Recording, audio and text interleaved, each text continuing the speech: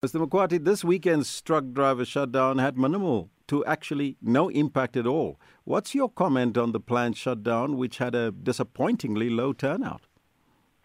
Like what we have said, we distance ourselves on this threat of the national shutdown because our association, we represent the trucks and the buses that are transporting goods and passengers within the SADC region. And then we have seen that this type of national shutdown, it is going to affect the African continental free trade market.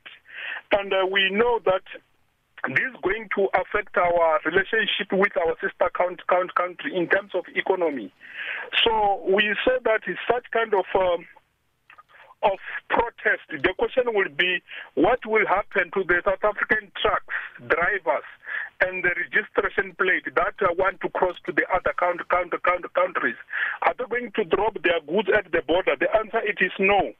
And we have seen that such kind of trucks or such kind of the problems, they are taking us back to the liberation, where you find that the vendors were abandoned in vendors.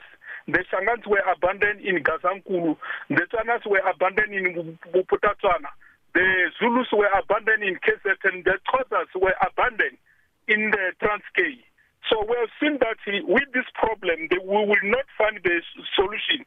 It was going to be understandable if maybe they are saying, okay, drivers which are driving only in the locals, inside the country of the South Africa, but they must not generalize to say all the trucks, because to generalize it means even the trucks which are going to cross the border. And it is not going to happen because we are going to cut our relationship and a lot of people are going to lose their job.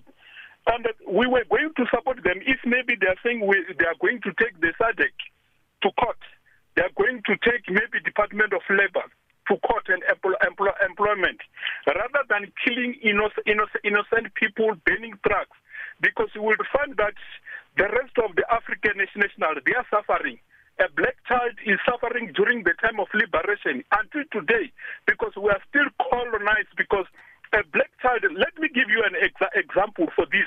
The solution for this is not only the trucks which are suffering of the jobs. People, they are saying foreign nationals are taking the jobs.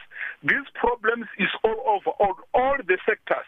So we are saying the solution for this, SADC must engage the leadership in Africa, the president, so that people must share the resources such as minerals, land, game reserves, and parks, so that these people, they can have more economical, they can benefit, because you will find that an African, we are tired of the African being labeled refugees, homeless, and many more names. Well, the Chinese are taking minerals, the Americans are taking minerals here in Africa. Mm-hmm. That is what I can say. Yes. So far. The solution and the issue of what we call the municipalities, they're not benefiting the African child, because when you want to get land, everything you have to apply. Yes. Or that's why you find most of the blacks are suffering. You go to jail, they are blacks, jobs, they don't have jobs.